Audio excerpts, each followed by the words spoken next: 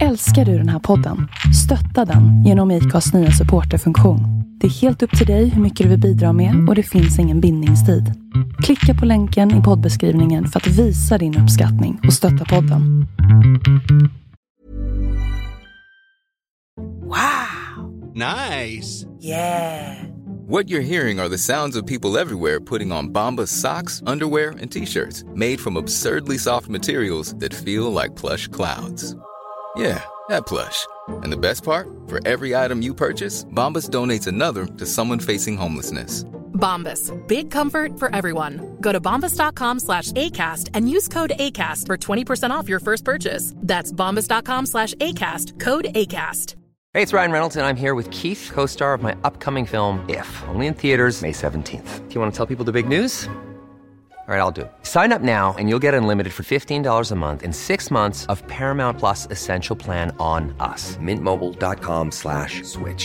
Upfront payment of $45 equivalent to $15 per month. Unlimited over 40 gigabytes per month. Face lower speeds. Videos at 480p. Active Mint customers by 531.24 get 6 months of Paramount Plus Essential Plan. Auto renews after 6 months. Offer ends May 31st, 2024. Separate Paramount Plus registration required. Terms and conditions apply if rated PG.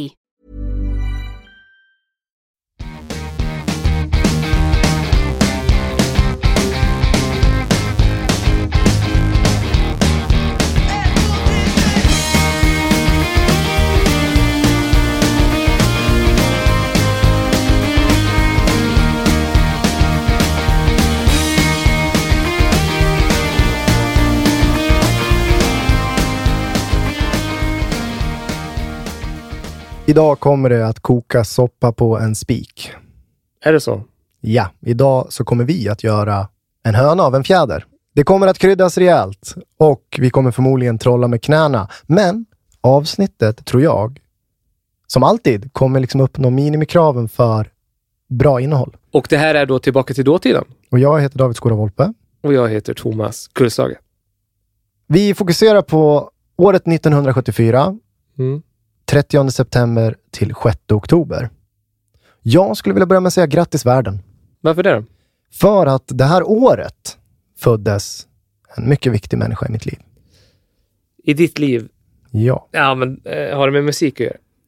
Jag vill presentera den här människan genom att spela upp ett kort litet klipp om det är okej. Ja, jag vet vem det är. Vem är det då? Det är Håkan Hellström. Ja. Det är det. Fy fan, du är genomskinlig alltså. Första gången Håkan Hellström presenterade sig för Sverige och svenskarna, vet du när det var? Var det Broder Daniel någon gång? Det var innan Broder Daniel. Måste det ha varit. För Broder Daniel var väl... Jag tycker det där är lite oklart. Han var med i Honey's Cool också. Ja, just det. Nej, jag vet inte. Nej. Men Håkan Hellström, en av mina stora hjältar, en av dina stora hjältar, en av många stora hjältar. Han var med i något som heter Popcorn 1996. Popcorn? Ja. Bra namn. TV4 körde en grej. Det var en talangtävling. Är det sant? Det här är sant. Skönt att inte du hade koll på det. Jag är lite osäker för att det här borde ju folk ha pratat om. Men du också missar det. Ja, jag missar det. Skönt. Då ska du nu få höra vad jag förstår är en av de första framträdarna av Håkan Hellström med sitt band Povels. Jaha. Och det lät så här.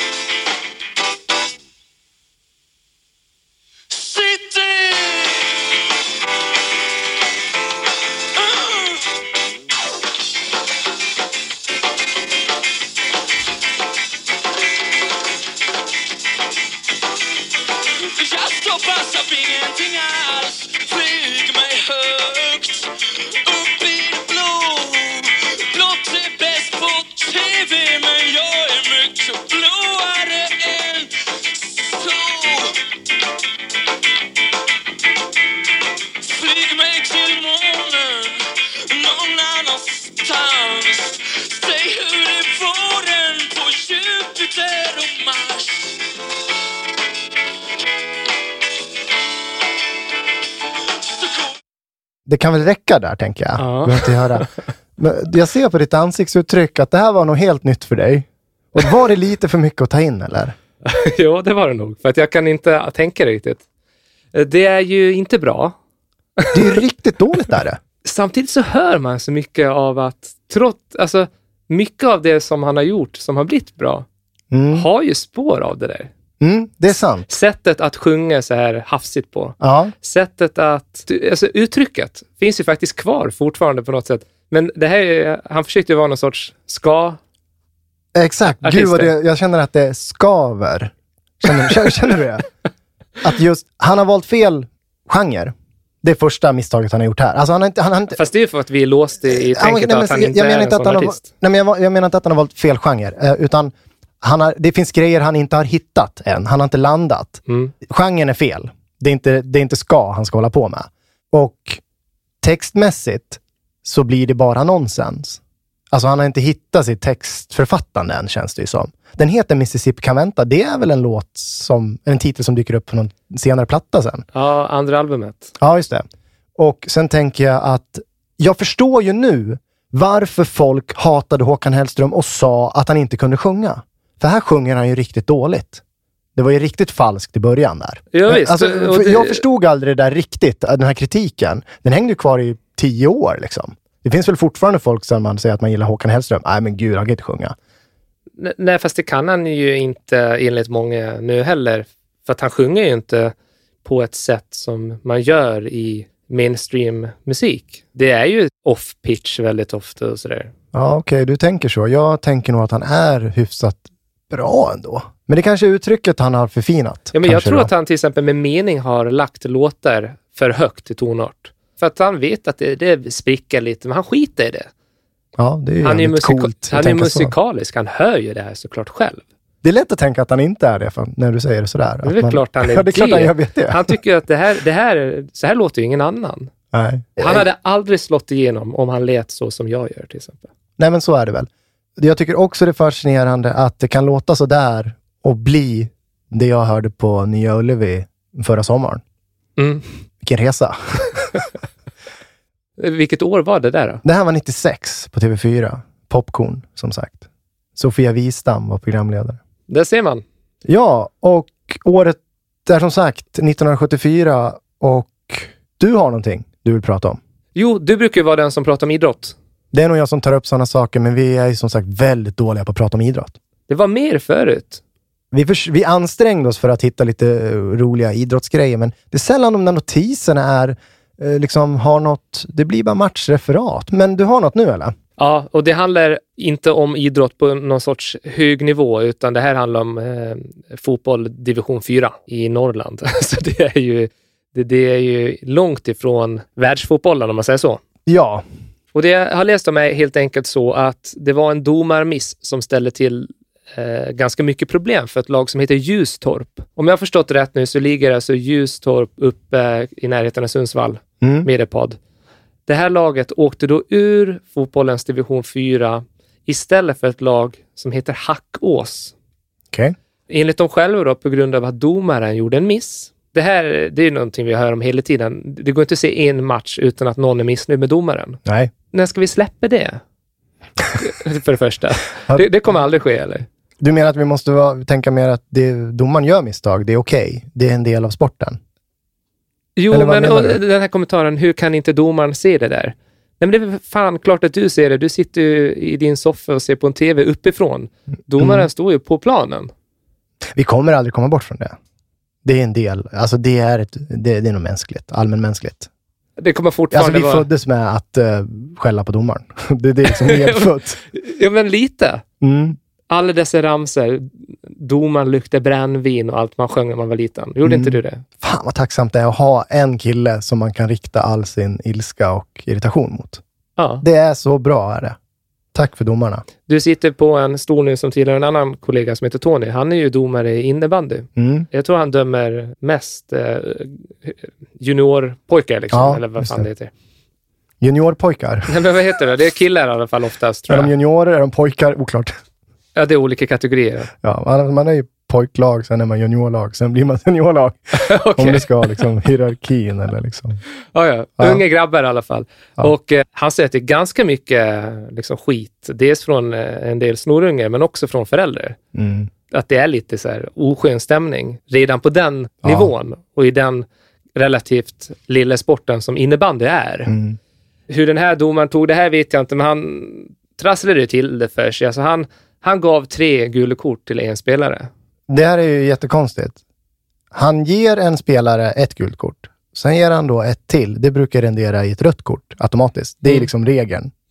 Men han valde att låta spelaren fortsätta för att sen ge då ett tredje gult kort. När skulle spelaren bli utvisad? Ja, men det här är ju det som är konstigt. Varför reagerar inte spelarna? Hur kunde det fortgå? Domaren medgav att han hade gjort fel. Ja, men, så här står det. När medgav han det? Efteråt? Varför var det ingen som uppmärksammade? Nej, men i och för sig. Det kanske... Nej, men man kan väl inte glömma att man har fått 2 gula kort? Det är väl tydligast som finns. Nej, men om du får 2 gula kort... Ja, men då går jag ju av planen. Fast om det är inte så att jag hoppas att domaren glömmer att jag ska få ett rött nu. Fast om du inte ser ett rött kort, går du direkt av då eller tänker du, fan, här kan ju... Nej, det kan man i och för sig glömma. Man kan ha glömt det första gula kortet i stridens hetta. Ja. Så här förnekelse liksom, jag har inte gjort något fel. Ja, det kan jag i och för sig förstå. Ja, men det stod så här, på tisdagen lämnade laget in en protest där det påpekades att domaren underlåtit att visa ut en spelare i första halvlek, trots att spelaren tilldelades 2 varningar. Så det var inte 3 varningar. Det var jag som sa fel där. Jo, men det är ändå väldigt... Ja, det är så här, 2 varningar, då är det ju utvisning. Ja. Ja, men domaren hade ju glömt eller skrivit fel nummer på vem som hade fått det första gula kortet. Okej. Och så skreks det och så var det helt dum i huvudet. Fan, du har redan gett honom... Eller okej, jag är med. Men det kan nog ändå förstå... Ja, men han missade det. Han missade det. Liksom. Men då blir det mer begripligt kanske. Och det var ju som sagt division 4. Alltså, sånt händer väl kanske lättare på en sån match kan jag tänka mig än om det är Champions League. Ja. Kan vi anta. Alltså hålla ens domaren... Ja, domaren... Alltså även i en toppmatch idag. Skriva domaren upp då med en penna. Ja, det gör. Alltså en blyerts. Alltså är de fortfarande kvar i blyerts? Ja, men det är det ju. Visst är det en penna de tar upp? De har väl den i bröstfickan. Och så brukar de titta ner på det där som ett litet block där korten ligger. Det är ingen digital, det är ingen platta. Det borde det ju vara i och för sig, för det är 2018. Men jag vill nog se en penna framför mig där. Är det kulspets en liten sån här man har blyerts? När man spelar minigolf, du vet. Sån här mini-blyerts liksom. Det känns ju hafsigt. Kan ju vara en... Messi, gult. Eller var det Messi så drar han ett streck för det? Och vad händer då om det är nummer 6 så tar han upp kortet åt fel håll? Då är det nummer 9. Ja, fast då står ju Messi upp och ner. Ja, men om det... Nej, men... det var en intressant fråga. Är de digitala eller är de analoga? Det är ju en Champions League-match ikväll. Ja. Om vi hinner så kanske vi kan se den och då kanske det blir något gult kort. Kan vi se vad det är för typ av penna domaren har? Ja. Är det en kulspets eller är det blyerts? Och vi vänder oss väl till lyssnare också att vara uppmärksamma så att vi kan återkomma till det här. Det tycker jag. Kan man inte slänga in mailadressen nu då? Ja, det kan vi göra. Ja, innan du fortsätter. Tillbaka till datiden@gmail.com. Den här grejen då, just att de ska ta det vidare, de har anmält det här till fotbollsförbundet i Medelpad. Jag vet inte hur matchbilden i övrigt såg ut, om de faktiskt kan skylla sin förlust på det här. Men man kan förstå att det finns en bitterhet. De har åkt ner till då division 5. Motståndarlaget hade en spelare som fick 2 gula kort, han fick fortsätta spela. Och jag kan tycka att de har rätt. Ja, jo, visst. Matchen ska ju spelas om. Eller så ska de tilldöma segern. Nej, det kan de ju inte göra. Det är domarens fel. Liksom. Ja. Men, jag har inget namn på domaren. Nej, men vad heter domare? Dra till med något. Ja, du ska få några domarnamn. Jag sökte på det här för att jag tycker ganska ofta synd om domare. För att jag vet ju själv, man blir förbannad på domare lätt. Så man sitter och det är ju ingen lätt uppgift alltså. Imponerande yrke. Verkligen. Klara av den här pressen också från tränare, spelare och publik inte minst. Så jag sökte lite på nätet om så här, klassiska domartabbar. Finns ju många. Kommer du ihåg någon så här på rak arm? Jag kommer ihåg svensken som visade ut fel nigerian. Var det en VM 94? Vad hette han nu då? Det var ju en av de största vi har haft. Men just att man dömer VM är ju... Ja, du Karlsson. Eller hette han inte det? Det här börjar inte bra. Ja, exakt. Han var jättevimsig och gjorde... Det var fler grejer tror jag i den matchen. Alltså han viftade med kort åt höger och vänster och det var fel spelare. De var ju galna spelarna, såklart. Och han är där i det här virrvarret. Och det var ju liksom inte bara... Ja, men fan var det nu? Inte en gång, utan inte bara en gång, utan att han fortsätter liksom. Ja, så blir det extra olyckligt också att det var just ett afrikanskt lag naturligtvis. För att det gav ju sken av att den här svenska domaren då såklart inte såg skillnad på de här personerna. Exakt, just det. Det är ju en faktor som gör det här extra olyckligt, får man väl ändå lov att säga. Jo, men det är väl en faktor som faktiskt är en verklig faktor. Alltså, jo, men visst, så är det väl, kallas inte det någonting speciellt? Jag tror vi pratade om det för någon vecka sedan. Jag vet inte namnet på det. Har vi pratat om det här? Jo, vi pratade om det. Jag vet inte om du var med. Vi pratade om det. Vadå, i podden? Du hade podd med någon annan? Nej, men med en polare. Okay. Det är så här klassiskt att vi till exempel europeer upplever att vi har svårt att skilja om vi åker till Kina. Det är lätt att tänka att alla ser likadan ut. Och då skulle man kunna säga att det är rasistiskt. Nej, men alltså du och jag vet ju det också att vi har ju elever som tycker att du och jag och en annan kollega Niklas. Ja, nu är jag med. Det var där det började. Att vi är väldigt lika. Vi förstår, vi har liksom gått runt och tänkt, hur kan de kalla mig för Niklas och dig för David? Liksom. Ja. Nu kanske inte är så, men det är alltså inte... Och så tycker de att jag och Niklas är jättelika. Och vi är ju inte jättelika. Men fråga om du och jag var brorsor. Ja, vi är inte alls lika. Nej. Och det tror jag är samma fenomen helt enkelt. Att vi är så himla vana vid att kategorisera efter utseende. Så här, i vår kontext där vi är uppvuxna helt enkelt. Men skit i det. Han gjorde ju bort sig som fan, den här domaren då. Och fick inte döma mer heller, tror jag. Nej, det är det också. De har ju som press de här domarna. För går det åt helvete i en match i stort mästerskap, då ryker man ju direkt sen. Om man gör ett fel, då tänk dig nervositeten. Jag minns när man skulle köra upp, ta körkort. Om man gör ett litet fel, då kör ju ännu sämre efter det. Ja. Jag kan tänka mig att han bara stod där och viftade. Liksom. Han hade inte koll på någonting. Nej. Jag ska ta 4 exempel. Förutom det här då som hände i Medelpad 1974 som då var ganska lugnt. Du tycker det? Alltså misstaget han gör, applicerar det då i kommande VM i Ryssland. Okay, alltså, det är ett väldigt stort domarmisstag. Ja, det är alltså, det. Okej, jag tar det. Men hör på de här då. Ja. De här är hittat på Aftonbladet. Det första exemplet är en domare vid namn John Toro Rendon. Det här var alltså VM 1998. Det som var lite speciellt med den här matchen, det var då att det var Danmark och Sydafrika som spelade. Okay. Det här var alltså kanske en av turneringens snällaste matcher. Du väntar, var det här det blev 11 gula korten och sånt där? Det var ju så 3 utvisningar och 7 gula kort. Han lät ju korten jobba, den här domaren. Jag minns det här. Han gick in hårt, han tänkte så här, fan jag måste ju hålla ordning nu, det är VM. Och det var just att den beskrivs som en av VMs snällaste matcher. Och korten bara smattrade som att han spelar kort liksom. Och han fick inte döma något mer. Efter matchen så sattes han med enkel biljett hem till Colombia. Och då tycker man ju synd om han. Jag vet inte om jag känner så mycket sympati för domare. Menar du allvar att du gör det? Jo, men tänk dig, det här är stort. Det här är det största som kan hända. Går det bra, han kanske får köra en match till som domare. Han går in, liksom bara levererar 3 utvisningar, 7 gula kort. Och få en enkel biljett hem. Det är sorgligt. Ja, det är okay. Ja, ett exempel till då. Det här är alltså Roger Schotters. UEFA-cupen 1984. Okay. Det var Real Madrid som mötte Rijeka från Kroatien. Och där var det en kroat som hette Damir Resnica. Han blev utvisad. Först hade han fått ett gult kort för någonting rimligt. Men sen så fick han ett gult kort till för att han enligt domaren då skulle ha sagt olämpliga saker. Inget konstigt med det, eller hur? Nej, ett gult kort ska han ha. Det var inga fula ord här eller liksom. Nej, det är en bra regel. Ja. Det var bara ett problem. Damir Resnica, han var född dövstum. Nej. Ja, han höll bara på med teckenspråk. Men då måste han ha gjort upp sena gester och tecken. Nej, men alltså typ, han kanske gjorde något ljud. Han var ju döv. Ja. Han kanske inte hörde det själv. Domaren uppfattar som att, vad fan, du snackar skit om eller någonting. Ja.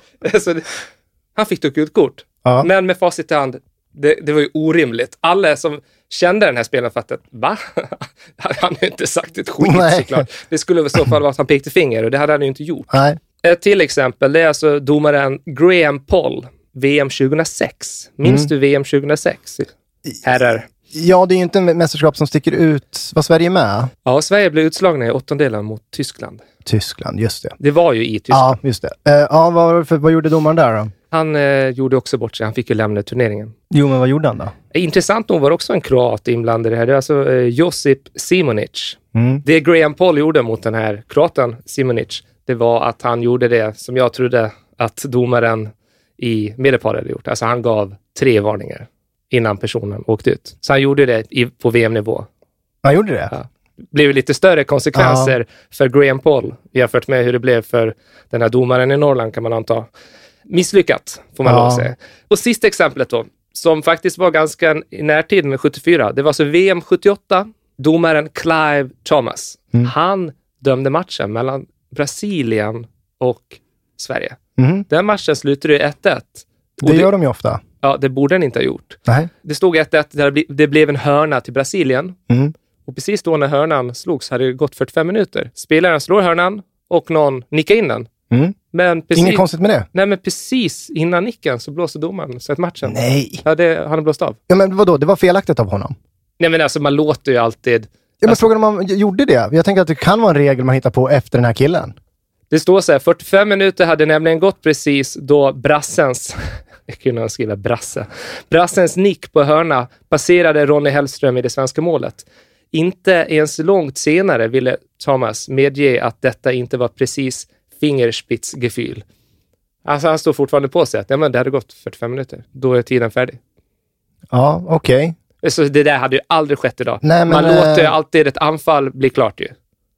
Ja, särskilt en hörna där det är då... Det kan inte bara slå in bollen liksom. Då ska man inte ens slå hörnan. Det är ju helt meningslöst att slå... Ja, det måste bli en situation efter. Ja, men det kanske man ändrar efter det där då. För att det var oklart i regler. Men det är ju helt sjukt i alla fall. Ja. Ja, inte lätt att vara domare.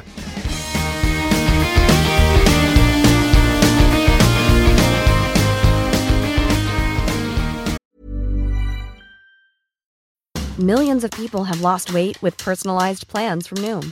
Like Evan, who can't stand salads and still lost 50 pounds. Salads generally for most people are the easy button, right? For me, that wasn't an option. I never really was a salad guy. That's just not who I am. But Noom worked for me. Get your personalized plan today at Noom.com. Real Noom user compensated to provide their story. In 4 weeks, the typical Noom user can expect to lose 1 to 2 pounds per week. Individual results may vary.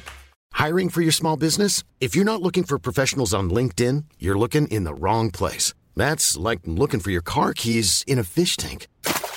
LinkedIn helps you hire professionals you can't find anywhere else, even those who aren't actively searching for a new job but might be open to the perfect role. In a given month, over 70% of LinkedIn users don't even visit other leading job sites. So start looking in the right place. With LinkedIn, you can hire professionals like a professional. Post your free job on linkedin.com/people today.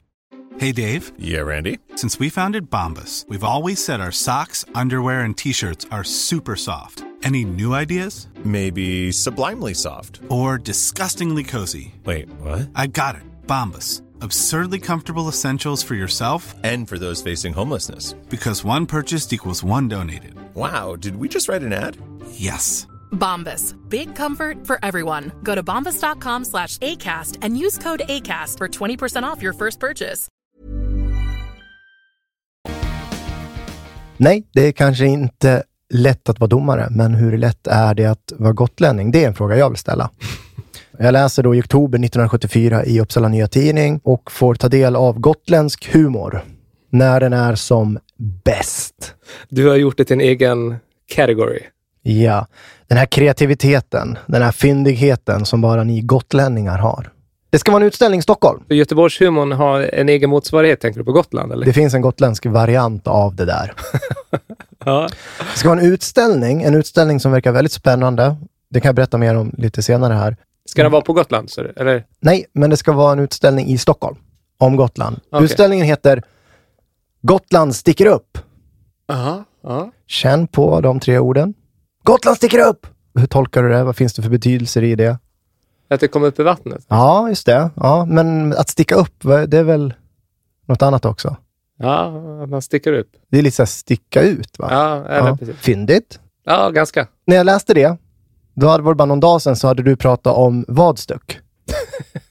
Någon festival ni har haft på Gotland, va? Ja, jag vet inte när den la ner. Det var en typ av rockfestival. Du nämnde också Så mycket Bursvik. Eller Bursvik, vad heter det? Så mycket Bursvik. Så mycket Bursvik. Ja, Så mycket bättre liksom. Ja, just det. Så mycket bättre spelades ju in i Bursvik. Ja. Så då var det 2 lokala musiker på Gotland som startade Så mycket Bursvik, som är ett live-event en gång i veckan. Där det är kända artister som publiken inte fick känna till vem som skulle vara gäst liksom. Och så det blev jättestort. Ja. Låter bra. Och det är fyndiga grejer, det är fyndiga namn. Vadstök efter Woodstock och sen Så mycket Bursvik efter Så mycket bättre. Vad var det mer du sa? Kom till Mallis, Kom till Kallis, Gotlands Mallis. Ja, det var en Det blev ju så här snackis, men det var väl från början en radioreklam tror jag. Kallbadhuset i Visby som kallas för Kallis är ju väldigt populärt. Inte för sitt bad utan för after beachen där. Okej. Det är dit man ska åka om man vill ha en riktig fest, eller? Ja, man är ung. 18 till 25 kanske. Kört för mig nu då? 30 kanske man kan stretcha till. Är du mer än 30 och är där, då ska du skämmas. Okay. Olof, min kompis, han var för övrigt på Mallis nyligen. Så han skrev till mig att han... men jag är på Mallis, Spaniens Kallis. Det slår inte lika hårt. Nej. Var det McDonalds eller Max eller något sånt där som körde att man kunde... Ja, men det är så, Gutemålet fanns ju. Okej. Men på Gotlandsfärjorna har du ju öburgare. Öburgare? Ja. Efter ön. Ja. Ja, det är också lite fyndigt, tänker jag. Eller är det det? Det är kanske inte samma kategori. Du snackade om Rute rockar Rute. Ja, just det. Där har jag spelat själv en gång i tiden. Du har det? Rute rockar Rute. Det ligger bra i mun, det är snyggt. Det är så. Men det är någonting som stör mig med det här. Ja, det är det. Ja. Vadå då? Har du problem? Det blir för mycket av de här fyndigheterna. Stör du dig på att Göteborgsvarvet heter Varvet? Jag har inte ens tänkt på det faktiskt, om man ska vara helt ärlig. Nej, men när du vet fyndigheten att det fanns många skeppsvarv i Göteborg. Ja, jag visst. Det är jättefyndigt. Men det känns helt okej, för det är Göteborg. Det blev lite för mycket nu med de här gotländska skämten och rimmen. Alltså, så du gillar inte heller att man skulle kalla någonting för Hard Rauk Café? Nej, det är för mycket. Ja. Det är för mycket. Ja. Det är inte ens charmigt. Nej, okej. Ja, vi kan bara konstatera att det finns någon slags gotländsk humor där. Den här utställningen i alla fall som jag skulle komma till, Gotland sticker upp. Den är väldigt speciell för att den ska då visa Gotlands tropik, istid och nutid. Bara det skvallrar om att det är en gammal ö, tänker jag. Som har varit med om väldigt många olika klimat. Ja, visst. Det är på Sverigehuset i Stockholm, ska skildra öns fantastiska natur från luften. Okej, och där sticker den upp i vattnet. Ja, precis. Och då ska det visa då hur ön har bildats under miljoner år. Och det är en Arne Filip, arkitekt, hobbygeolog, fotograf, han är flygare, han orienterar, han är typ allt. Han slår ihop de här grejerna då. Han är svensk motsvarighet till Tor Heyerdahl. Ja, det skulle man väl kunna se det som. Men väldigt... okänd. Ja, just det. Men det är unikt det här då, för att det är en kombo av vetenskaplig dokumentation och då estetiska kvaliteter. Så det låter som en väldigt häftig utställning här 1974. Men vad är speciellt med öns natur då? Du är ju därifrån. Jag vet inte vad som är... Det måste vara någonting när du åker hem till Gotland. Ja, jag ser ju att jag är på Gotland när jag är där. Vad är det du ser? Det skiljer sig beroende på var man är. Kan du komma mer till konkreta detaljer? Ja, okej. Det jag noterar när jag är där, för första Visby som stad reagerar man på för att det är en gammal medeltidsstad. Men nu tänker du naturen. På norra Gotland, då är det, eftersom det är de här liksom kalkstensjorden. Det kallas ju då lite skämtsamt och fyndigt kalkstens Hawaii, läste jag någonstans. Okay, ja. Känner du igen det? Nej. Tallarna och enbuskarna, de växer liksom ganska lågt och krokigt så att det blir ganska speciellt utseende i naturen där. På vissa ställen så växer det knappt någonting alls så det blir ganska kargt. Ja, just det. Mycket på norra Gotland får du stenkusten med de här stora klipparna. Kalkstensklipparna är jättevackert. Det är väl kanske speciellt. Och raukarna då? Raukarna naturligtvis. Ja, raukarna, är det så att det sticker ut riktigt... Ja, men det är ju fattar speciellt. Man, oj, vad är det där? Eller är det bara en sten? Nej, det är ju oftast stora områden där det är fullt av raukar. Så det är lite som har varit under vatten naturligtvis innan landhöjningen. Och sen när liksom Sverige har rest sig efter istiden så har ju de kommit upp i vattnet. Gotland sticker upp? Ja. Annars vet jag, det kanske växer lite andra... när jag gick så här på mellanstadiet så var det mycket snack om att vi har så många speciella växter på Gotland. Orkidéer minns jag att folks. Men jag har ingen koll på det där. Fast du gör det väldigt bra. För samtidigt som du sitter och berättar så tittar jag på gotland.com. Okay. Som skriver om just den gotländska naturen. Och du har ju nämnt i alla fall en tredjedel av det de tar upp. Du skulle kunna skrivit en tredjedel av den här texten. Men vad tar de upp då? Kalkstenen, de tar upp det här med att det finns växter som inte växer någon annanstans. Det kan vara blommor och sånt som vanligtvis växer med sig på sydligare breddgrader. Varför det då? Sommaren hänger kvar längre. Det har med kalkstenen att göra. Alltså kalkstensgrunden som ön då vilar på. Ön håller värmen på något sätt längre in på vintern. Och då blir det många växter och eller träd och blommor. Aha, okej. Så värmen isoleras liksom i kalkstenen och de kan leva längre. Precis. Aha. Och sen får jag bara fråga dig här, nu läser jag här på gotland.com. Runt om på ön finns flera gotländska ängen som är populära utflyktsmål. Vad är en ängen, flera ängen? Ett änge. Ett änge? Ja. Vad är det? Det är som en äng, kan man säga. Okej. Ha. Kan man skriva det? Ett änge, ja men det hade vi hade ju sån här dagsverken på mellanstadiet. Då fick man åka till ett änge och räfsa löv och sådär. Det är väl så här gamla allmänningar tror jag, ofta. Okej, ja. Nej, jag blir väldigt sugen på Gotland och inser ju att det här är ju något väldigt speciellt. Jag vill åka till Gotska Sandön och Stora och Lilla Karlsö och klart man vill se Fårö, men också Brusebo och Ullahau och Ekstakusten. Eksta. Ja, men det ser ju lite annorlunda ut, det gör det fan. Däremot när jag varit inne och sett på bilder så här, från Dagö och Ysel som tillhör Estland. Ja. Jävlar vad likt Gotland där. Ja, det är det. Ja. Men det är bara en båttur. Det är ju inte så många mil. Det är väl 15 mil bort egentligen. Så det är inte så långt. Så det är kanske satt ihop någon gång i tiden. Okej. Vad känner du dig mest som? Estlänning eller svensk? Jag känner mig mer som svensk. Ja, okej. Det var kul att du fick in Gotland då. Ja, det brukar jag väl få. Men nu tänkte jag, det här var ju faktiskt... Jag var blev genuint intresserad av Gotland. Det är så lätt att bara skämta om Gotland. Men Gotland har ju faktiskt unika saker. Så att det vore kul. Säg att jag kände någon, hade någon kompis som bodde på Gotland, så skulle man kunna bli ditbjuden. Om man har känt varandra i 6 år. Så skulle det kunna vara. Ja, men jag förstår piken. Ja, vi går vidare. Ja, det kan vi göra. Det känns ju på något sätt, nu är det här en podcast när man åker tillbaka i tiden. Och dessa dagar som nu har varit handlar väldigt mycket om Svenska Akademin. Mm.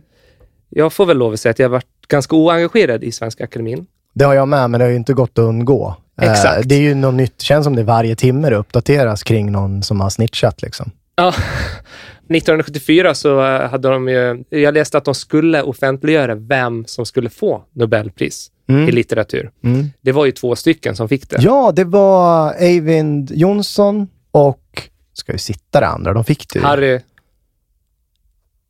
Potter. Nej, Belafonte, Harry Truman, Harry Martinsson. Ja, där satt den. Aniara, jag har sett den faktiskt på Stadsteatern. Ja, du har gjort det? Förstod ingenting, men bra musik av, vad heter han? Vad hette han? Han med ADHD och långt hår. Shit, vad svårt att hitta. Ja, det var svårt. Det är svårt att gå på hur kan jag tappa hans namn? Han med ADHD och långt hår. Klerup hade skrivit musiken till den. Ja, men du har rätt. Det var Harry Martinsson som fick det. Han är kanske mest känd då för Aniara. Eyvind Jonsson, mest känd för romanen om Olof, som var ett antal böcker. Som är väl mer eller mindre självbiografiska på något sätt. Det var ju intressant då för det första att det var 2 svenskar som fick det. Oftast är det ju en person som får Nobelpriset i litteratur. Och det man slås av, det är ju att vilken skillnad det var när man läste om Svenska Akademin 1974 och det här jävla spektaklet som pågår nu. För att det här beskrivs 1974 som just ett spektakel. Ja, det gör det. Ja. Jo, men det finns ju ingen kritik mot själva akademin. Ja, men lite faktiskt. Aha, okay. Du vet ju, hur går det till när man ska presentera vem som ska få Nobelpriset i litteratur? Ja, Sara Danius kommer ju ut genom en dörr och ställer sig framför hela pressuppbådet och läser det nästan innantill. Och Gert Fylking är väl inte längre där, va? Som han var förr i tiden. Var Gert Fylking där? Han åkte ju alltid dit. Och så skrek han, äntligen! Det gjorde han, för de ropte ju alltid upp någon jävel som ingen kände till. Ja, just det. Ja. Ganska kul egentligen. Ja, det var faktiskt. Det får man ändå ge Gert Fylking. Men då stod det i början av veckan så här att beslutet kommer på torsdag om vem som ska få det. Så står det också, allt tyder på att Nobelpriset i litteratur i år går till Harry Martinsson och Eyvind Jonsson. Men var kulturprofilen aktiv redan då? Exakt! Och det är ingen stor grej alls. Det här verkar de ju ha läckt som ett jävla såg på 70-talet. Det kanske är bara mest liksom under 90 och 80-talen kanske, och till vår tid det har varit jävla viktigt det här med att det inte ska läcka ut. Men vad ska för att spelbolagen såklart är involverade i det här. Men det fanns väl 74 också, eller? Det tror jag absolut inte att det fanns. Att man med spelbolag fanns det ju. Ja, men Sverige var ju i princip en öststat på den tiden. Inte fan tillät de väl att folk skulle betta på Nobelpriset. Det är svårt att tro. Okay, ja. Det verkar ha varit en ganska avslappnad attityd kring om vilka som eventuellt skulle få det. Verkligen. Så stod det i en artikel att de svenska pristagarna i litteratur inte direkt har duggat tätt. Nej, okej. Det är ett intressant uttryck. Så står det så här, Lagerlöf, Selma Lagerlöf 1909, Hedenstam 1916 och sen har vi då Erik Axel Karlfeldt 1931, Per Lagerkvist 51 och så nu då 1974 Harry Martinsson och Even Jonsson. Vad fan, de är ju hagligt som spön i backen. Ja, det har de. Men man kan väl i och för sig tycka att det var intensivt i början. Känslan var ju lite så här, varannat år körde vi svenskar och sen så slutade vi med det och väntade i vadå? 50 år. Ja, där tog det ju ett tag såklart. Ja. Men det har ju varit många svenskar. Ja. Det är ju skönt då att samma dag så skrev Olof Lagercrantz då idén att han pekade just på det här. Han tar upp några problem med Svenska Akademin. Han tar först upp det att det är personer ur akademin som ofta får pris. Alla de här som hade fått innan Harry Martinsson och Even Jonsson hade ju suttit i akademin själva. Ja. Den ena som inte hade gjort det var ju Selma Lagerlöf. Men hon hamnade i akademin sen, efter att hon hade fått Nobelpriset. Olof Lagercrantz tyckte också att det var för mycket spektakel i det här nya massmediesamhället som vi lever i 1974. Fatta alltså vad de inte visste vad som skulle komma kring den här jävla akademin. För att det här skapar liksom ett avstånd mellan folket och den här akademin. Det skapar ett avstånd mellan vanliga författare och elitens författare, typ. Han efterfrågar transparens här. Ja. Och att man borde satsa på fler unga. För det är ju gamla stöter som har sitt i akademin som får det här. Men de skulle ha lyssnat på honom. Ja, det är klart. Han var ju fantastiskt rätt ute. Och ett annat problem, det är för få utomeuropeiska författare som får priset. Det är också en debatt som är idag. Det är sant. Han nämner visserligen någon person i Svenska Akademin som har reflekterat över det här. Att det finns ju faktiskt bra författare utanför Europa. Han kritiserar också Olof Lagercrantz, säger att Sverige har faktiskt fått 6 pris. Det är mer än vad vissa kontinenter har fått. Det är ju verkligen 4 eller 5 för många. Om man ska vara helt ärlig. Ja, det är grovt överrepresenterat. Så är det. Ja, men vadå? Och då hade inte Tranströmer fått det nu. Det som har hänt nu då, när hela akademin står på ostadig grund, får man väl minst sagt säga. Det är så ostadigt att det är rimligt att Karl XVI Gustav ska gå in och styra upp det här. Och det han gör, kommentaren är att han håller tummarna för att det här löser sig. Han klev in och rensade rejält. Han sa även att problem, de är ju till för att lösas. Och det har vi gjort förr. Det var det jag sa. Fan, det är ju spännande för första gången någonsin i den här akademin. Det började för några år sedan egentligen. Först det här med att Bob Dylan fick Nobelpriset. Det tror jag var en konflikt i den där jävla akademin. Alltså. Det kan man faktiskt tänka sig så här i efterhand. För det var en majoritet, säkerligen då såklart, som tyckte det. Men jag vet ju inte hur de fattar beslut. Jag kan för lite här. Men jag ger mig fan på att det var folk som var förbannade över det i själva akademin. Och nästa steg, det var ju det här med jäv, sexuella trakasserier, att det läcker information. Det har ju varit en diskussion om tidigare. Det har man ju sett, spelbolagens reaktioner, att det är ju personer som har läckt. Och då antar man att det är den här kulturprofilen som har läckt ut via sin fru då, som sitter i akademin. Jag glömde bort vad hon heter nu. Frostenson. Och kulturprofilen, det är ju intressant att han fortfarande kallas för kulturprofilen i vissa tidningar. För att man vet ju vem det är. Ja, just det. Han heter faktiskt Jean-Claude Arnault. Är det för att det är ett jobbigt namn? Kan det vara. Kulturprofilen är väl bättre, rubrikmässigt är det ju bättre. Intressant med kulturprofilen, det är ju att det har inte varit så mycket snack om, ofta när det är utlänningar som begår sexuella trakasserier så är det ju ofta många av de här nedtrollen som är rasister, det blir ett jävla liv kring det. Det har det väl inte varit egentligen. Är det för att det är en fransman? Alltså fransmännen är inte svartskalle längre för rasisterna, eller? För att de är kristna då? Jag vet inte. Men det är intressant, för hade det varit för 20 år sedan, tror jag. Hade det varit för 20-30 år sedan, då hade, och Twitter och sånt fanns, då hade, vet jag att de här personerna hade skrivit att det var en svartskalle som hade gjort det. Men fransmännen är ju inte rasisternas högsta prioritet, alltså att foka på. Det pratar vi om i ett avsnitt. Att vi väljer de här som senast har invandrat till vårt land. Det är de som får... Ja, det är sista gruppen. Ja, så är det såklart. Men det är bara en parentes. Kulturprofilen då, som har varit en nagel i ögat för hela den här akademin då, uppenbarligen. Det är ju intressant då, för att akademin har ju levt på sin tradition och förutsägbarhet på något sätt. Det funnits i 300 år ungefär, eller 250? Ja, det är sedan Gustav III:s tid på 1700-talet. Och de har samma stadgar sedan dess också, va? Ja, det är också fräscht. Men det är det som är hela dilemmat med en sån organisation. Det är ju lite grann som monarkin. Varför gillar man monarkin? Man gillar ju att det finns en tradition där. Samtidigt så finns det krav på att den ska förnyas. Men om monarkin förnyas för mycket, då försvinner ju det magiska kring den också. För att hela premissen på att det ska finnas en kung är att du någonstans upplever att det är en kung. Om kungen är en person som du kan liksom lalla omkring med hur som helst och köra high five i en bastu, då blir det ju ingen kung för det. Då blir det ju en jämställd. Och då försvinner hela mystiken kring monarkin. Och så har det väl varit lite med akademin också, att det ska finnas en mystik kring den. Vi ska inte riktigt veta och så vidare. Och det funkar ju inte längre. Det är därför den har fått kritik också. Men nu har ju mystiken försvunnit. Den håller ju på att försvinna. Samtidigt som det aldrig har varit så många som bryr sig och är intresserade av Svenska akademin. Jag vet inte om de överlever det här eller inte. Man kan ju vända på det. Bryr vi oss så mycket? Nu pratar man liksom om Nobelprisets status efter det. Bryr sig folk om det? För jag tänker, Nobelpriset har ju alltid varit stort såklart, om vi pratar om litteraturdelen, bland de som är intresserade av litteratur.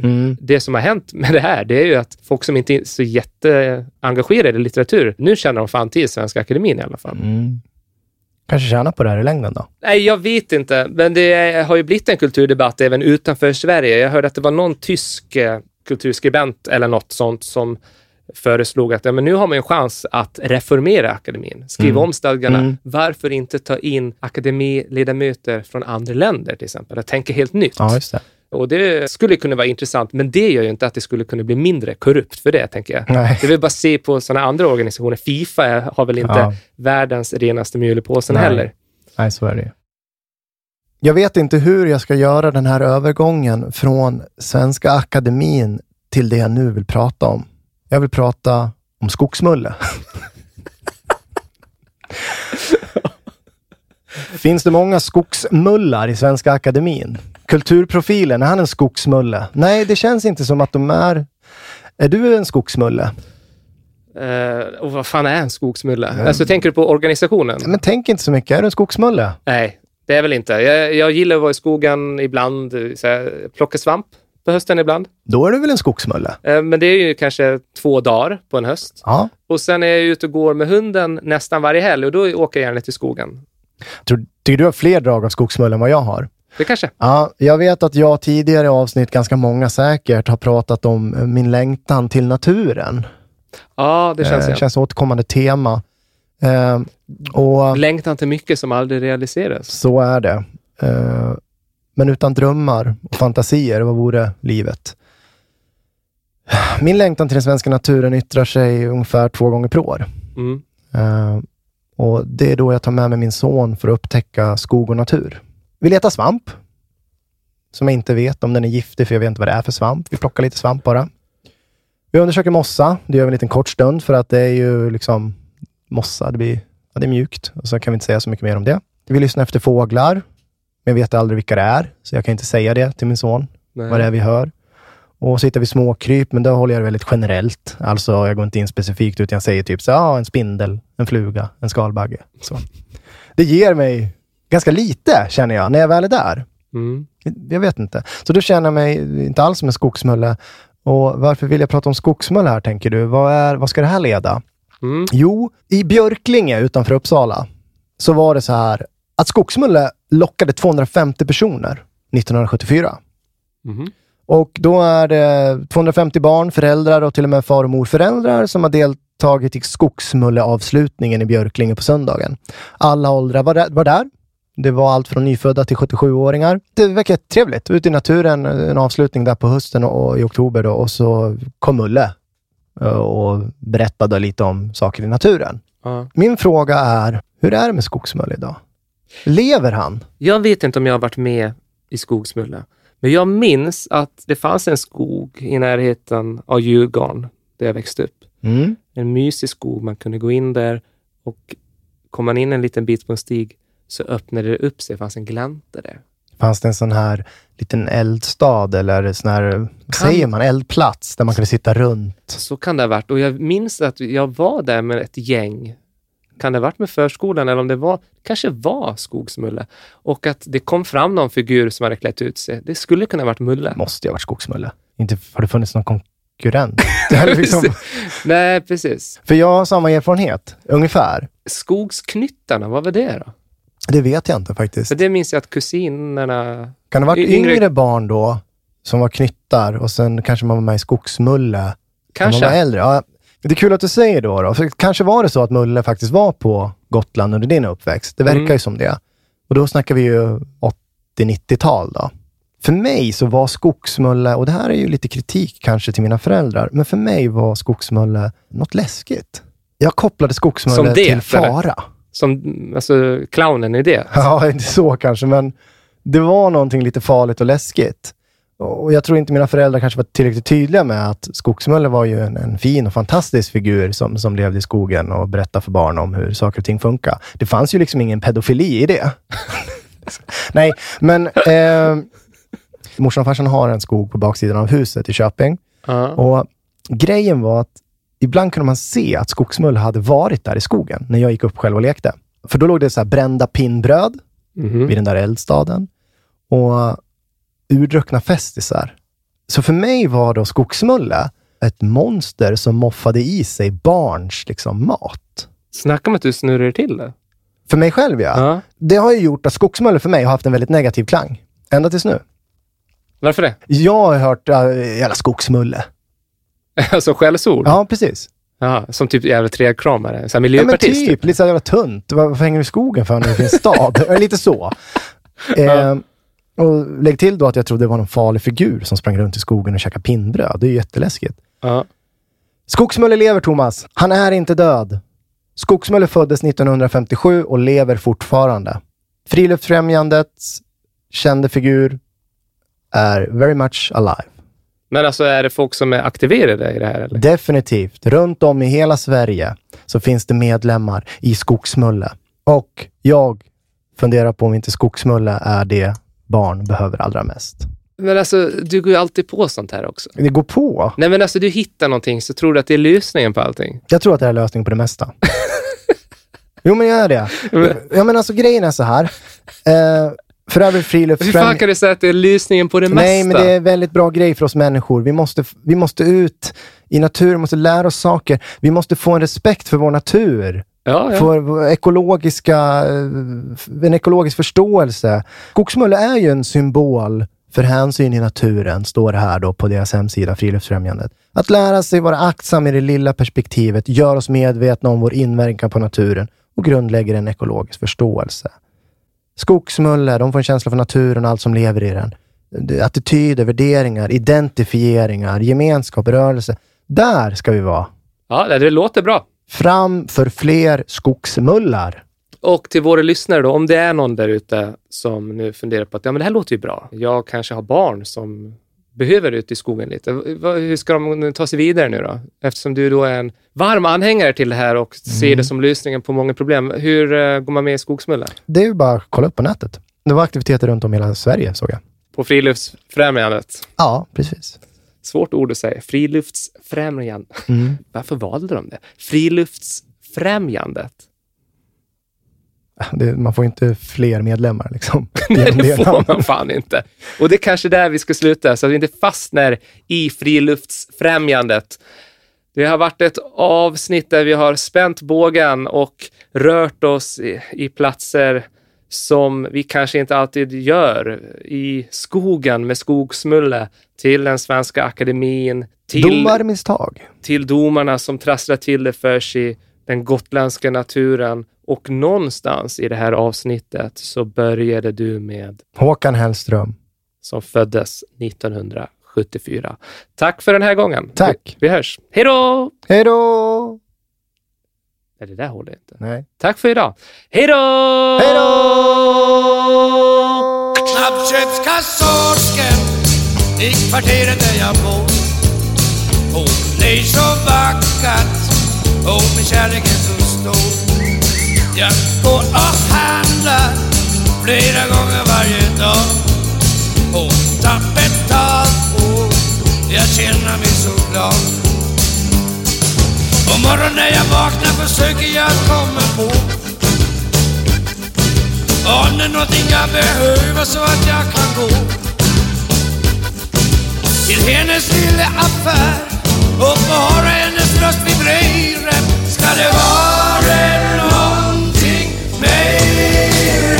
Snabbköpskassorsken i kvarteret där jag bor. Hon är så backat och min kärlek är så stor. Jag går och handlar flera gånger varje dag. Hon tar betalt på. Jag känner mig så glad. Och dagen tar jag ledigt från mitt jobb och hälsar på.